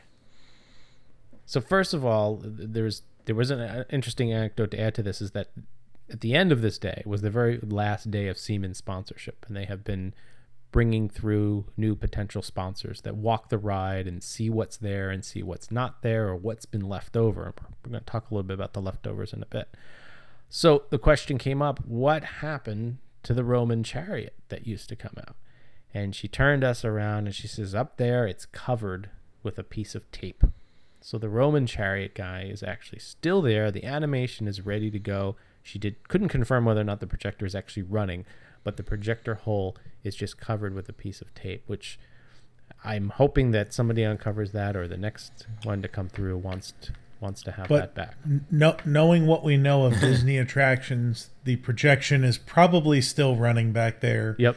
Unbroken for the last 10 years. She did say all they need to do is rip it off. She That's said right. why they turned it off. Yeah, go ahead. They Jason. said it was creeping out kids. Which I mean, okay, it is white, it is kind of ghosty looking, but it really wasn't. I don't know. Even I remember that. That what didn't scare me as a kid. It just drove by. I mean, Yep. These kids need to toughen up. gosh. They're ruining our attractions. So as we get into the fall of Rome, if next time you're going through the attraction, you're obviously the car turns to the left a little bit and you see the burning embers, which is completely black when the lights are off. You can't really make out any definition of anything. Turn to your right and you'll see a hole in the wall, and that's where the Smelitzer is, which pumps that smell into the scene. Do you remember where she said it was from? I remember it's an oil. Was this the one she said was from Horizons? Yeah, that's Because the a lot of one. people say, "What's that Right. big hole Oh, that's from?" right. And she goes, "That's the Smelitzer," and she goes, "That's the one from Horizons." Right, because their other one broke and they had to replace it or something. So Horizons is still living in Spaceship Earth. There's some giant vents on the ceiling that you really probably can't see, but if you look up, you might be able to see these two big square vents that actually suck the smell and the oil up, and toss it outside and get rid of it. So that way they don't have the smoke. But I don't know. I can always smell it underneath Spaceship Earth. I don't know about you guys. Yeah, we could smell it in the elevator shaft too. That's As soon as we got in the elevator, it's like, oh, someone's like room in here. How that was you with the firework embers still burning on you. Her hair was on fire. Okay. So we also learned that Michelangelo is ambidextrous, apparently, with painting, that they said he could paint with his left and his right arm. So But they have him painting with the arm that they have because he's painting a nude statue, and the moving hand covers the private areas of the person he's painting. Exactly, which I think was Adam, right? So we walk around the corner there and we get to the post Civil War era, and where the printing press is and the giant steam press, and we actually learned that steam press, well, they know it's broken and they want to get it working again. And if you look up on the ceiling, you can see that the steam has really taken its toll on some of the ceiling. But she said when it runs correctly, it won't have that problem. But it is an actual steam press machine from the 1800s, and it's one of only two true antiques that are in the ride. We'll talk about the other one in a little bit, which was... So, that was weird because we were told that it was reproduced based on drawings, but it wasn't like an actual antique. So, we're going to have to try and get to the bottom of it. Yeah, we got to... We're only reporting what we have here, folks. Yeah, so. basically she said it's not working because they can't get parts for it. That's the reason. Right. And they would have to make a part for it. And we get to our little friend, the newsboy. Extra. So, yeah, JT, you want to tell him why they moved him? Well, yeah, he was always facing the ride vehicle, right? Okay. Yep. Well, so we said, what's going on? Where is he, faceless? Has he been disfigured? What's the reason? She said they moved him because everybody was trying to grab his papers. That was the reason. So they moved him back there in the corner, which I felt like was an extreme jump. I mean, they could have moved him 3 feet back and nobody could get a paper. The other thing she said, that was the main reason, but the secondary reason from a design standpoint as to why they put him where they put him, she told us, was because they didn't want him to be the focal point of everyone's attention in the scene. And with him facing the car yelling at you, everybody tended to stare at the boy and not the giant working steam press or anything else going on around So the them. $1 million question is... his face is still there. He has a scratch on it, she said, but his face is still there. He's a whole real boy back there selling papers to the alley. And I think she implied that alley area had been repainted or something. I don't know how. I don't recall that, but she said they kind of tried to expand out the way that it felt too. So in the telegraph scene that's on your right hand side, we know that the message being relayed is about Promontory Point. Everything, the golden spike being laid. And she said everything in there is period accurate except for one thing. And she lifts open a basket on the right hand side and reaches down and pulls out that is in there to call back downstairs if they need to, if their walkie-talkies aren't working or anything like that. Or into that bathroom on the 4th floor. That's and say, right. Don't flush it. Doesn't smell like Rome burning down here. That's right. And also too, I forget if it was that scene. I think also down in the Scholars scene too, that the back wall can be taken out in order to help expedite any type of evacuation. That needs to be done. It was really neat to see that. So that was cool. So we move up into a little more of the current, I shouldn't say current, but we move up into the telephone era. And now we had reported on our episode that the telephone switchboard was actually original. And she said that they got it from AT&T, but it was actually a reproduction, which was interesting. Did she say AT&T? I feel like she said another company, like IBM or... Oh, maybe it was IBM. She said somebody that wasn't... She said IBM accidentally. Okay. And she did also note that the microphone in the news or the radio booth originally said WDE. They blacked out the E to look like an I. That's why the I looks off center. WDP. Was it WDP? Productions, right. And then, yeah. Yep. And then they changed it to WDI. Yeah. So the I is off center because it was actually the base of Got it. Yep. They never repainted it or anything. So just a little ticket booth lady is from the Magic Kingdom. Right. Yeah, I don't believe that. I know you don't believe it. How called her out? So her claim was that they swapped 2 of the audio animatronic. Well, they weren't even really on it. They were props. Two prop characters that were up in the top that the guys that were fixing the satellite, that they went to Space Mountain, and then in return, they got the ticket booth lady from the Main Street Cinema to put inside of the booth there.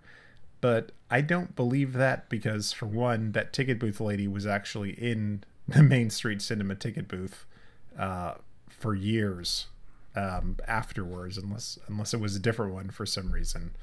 I think her name was Suzanne, so unless the swap happened somewhere before, well, she used to have a name tag, JT, and it said Suzanne, so...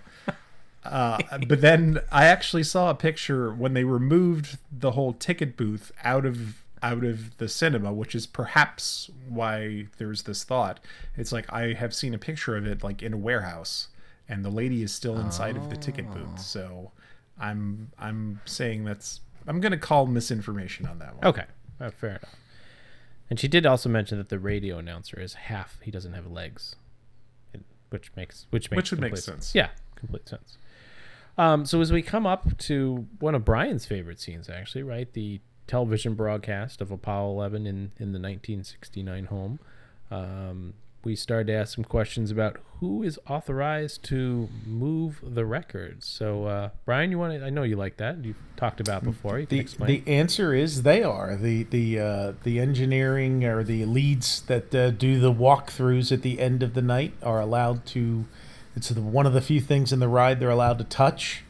So I know we touched on our episode about Spaceship Earth, about them rotating, and that is why. Occasionally one of the folks will go in there while they're doing their walkthrough and shift which record is up front, provided that they're all historically accurate with the time period. And, of course, I pointed out on our episode that the one album they've had there, the Beatles' Greatest Hits, didn't come out until 1982, so it couldn't be in the 1969 moon landing scene that's on television. But we did find out the TV there is the other operating antique in the ride. And they got it from eBay. That's right. When the last one that they had in there broke. I'll tell you what, there's a Twitter handle ready to pop. The updated records showing on the outside. That's somebody updating that. Because what was in there, do you remember? Pinocchio. Was there, yep. Pinocchio, yeah. I asked her too. I said, "Do you have a selection to choose from?" She said, "Yeah, we got a stack that we can choose from." She also mentioned that the National Geographic, she has gone up there and inspected them, and they're not all historically accurate, but obviously you wouldn't be able to tell from the distance. So there are 1980s in there if you could get up close enough to read the spines. Yeah, and across the way is the rehab scene from 2007, which is the scientist and the computer data scene. And she told us that all of the magnetic tape holders, all the reel covers that are along the wall, have different dates of significance and things written on them that are homages to the parks or to people from the parks. Little Easter eggs. And in that scene there too, there's the two other items that they can touch. There's two open books. One down on the far right. That book there is for anybody who's being trained to sign. And then the official ride leads sign the book that's right next to the computer woman that's on the desk right there. That's the lead book. All right, so as we go in here, we pass the it's not a Pinto. What was the car that's on the left? She said it was a Chevelle. It's actually a Vega. It's a Chevy Vega, made in Ohio, by the way. Oh, there we go. And she mentioned they took it all apart. She believes the only thing in it that's not, or anything that's not in it, is the transmission. I don't know why you plugged the engine. It makes there, no sense. Oh, no, it makes no sense one at all. One more fact about that car: the project lead on that was John DeLorean. So, yeah. Oh, look at that! Look at that! So, we finish that up, and we see what everybody tries to think is the likeness of Steve Jobs, but she did confirm with us that it's the likeness of Steve Jobs, Steve Wozniak, and Bill Gates. I don't care who it's supposed to be. He's creepy. He needs to move.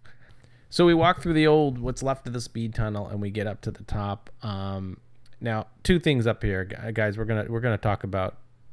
We've talked about before how people said that it's supposed to, if you look carefully, you can still see the cutouts that make it look like the moon and all that. After seeing it with the work lights on, and after knowing that the track was going to be laid and you were going to go up and make another third maybe turn, a third way around before descending, I tend to believe that those cutouts are just there to block all the work view and block all the other storage that they have up there. I think that show scene was I don't think anything up there is remainder because they never laid the track for the final scene. So if you're interested, folks, you can certainly see when you're standing there with the work lights on that the track makes an abrupt turn to the right to go back down to earth, if you will. But further down, you can see the continual ramp up. And she pointed out these bricks or these moorings, which is where the actual track was going to continue. So the ride is a bit shorter than it should have been. But I'm curious to know what your comments are on what you saw up there.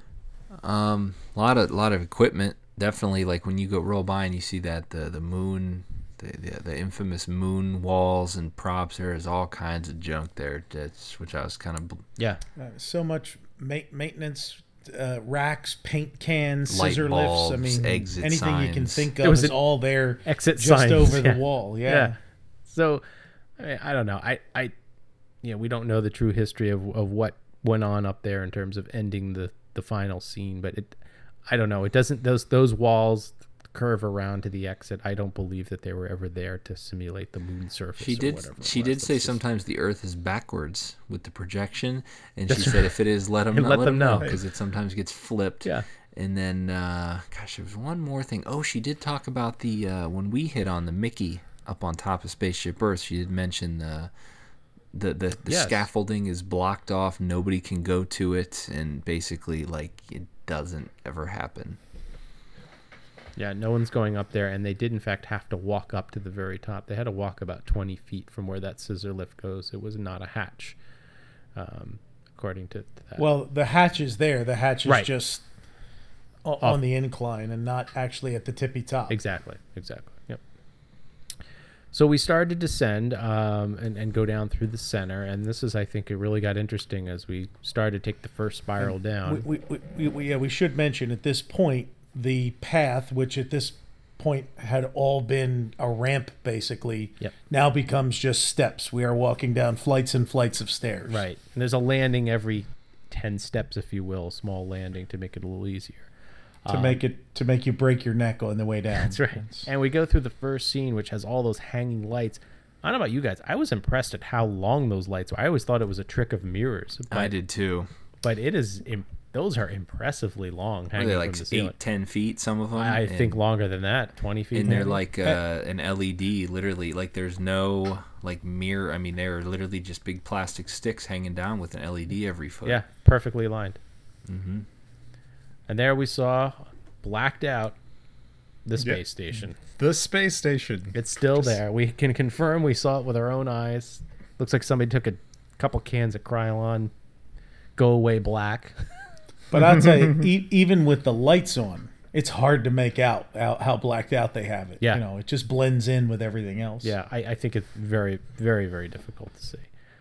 So as we descended, she started to tell us about things that were there before. Obviously, the fiber optics and Tomorrow's Child, and all the items that were added during, what was it, the 2007 refurb? Yeah, those are all there.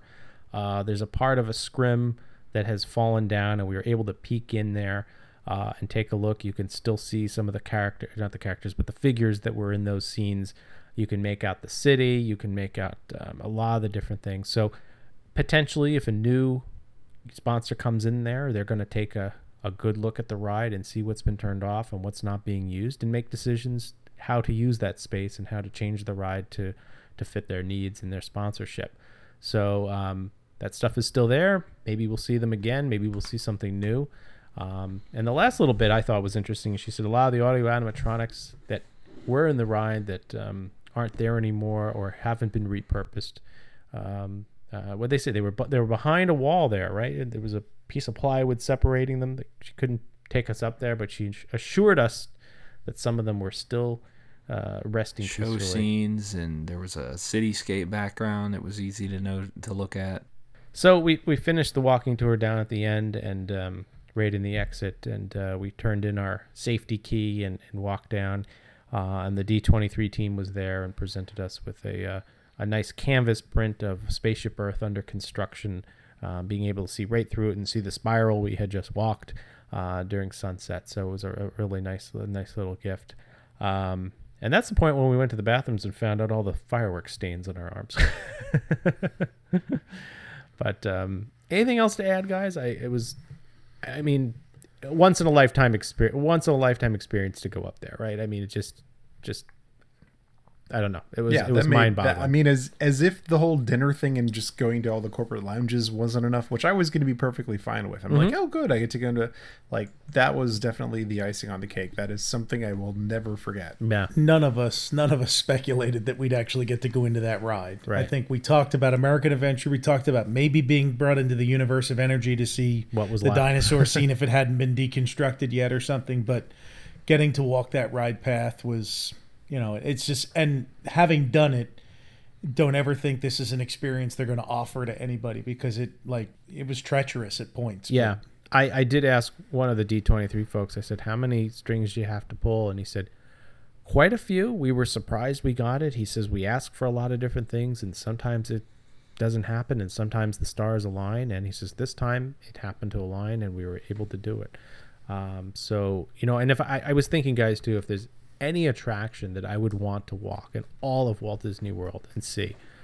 I still want to swim through Pirates. I mean, that's always on the bucket list. But Lazy River through Pirates. Yeah, Lazy River through Pirates. Exactly. Just give me a Typhoon Lagoon tube and let me float.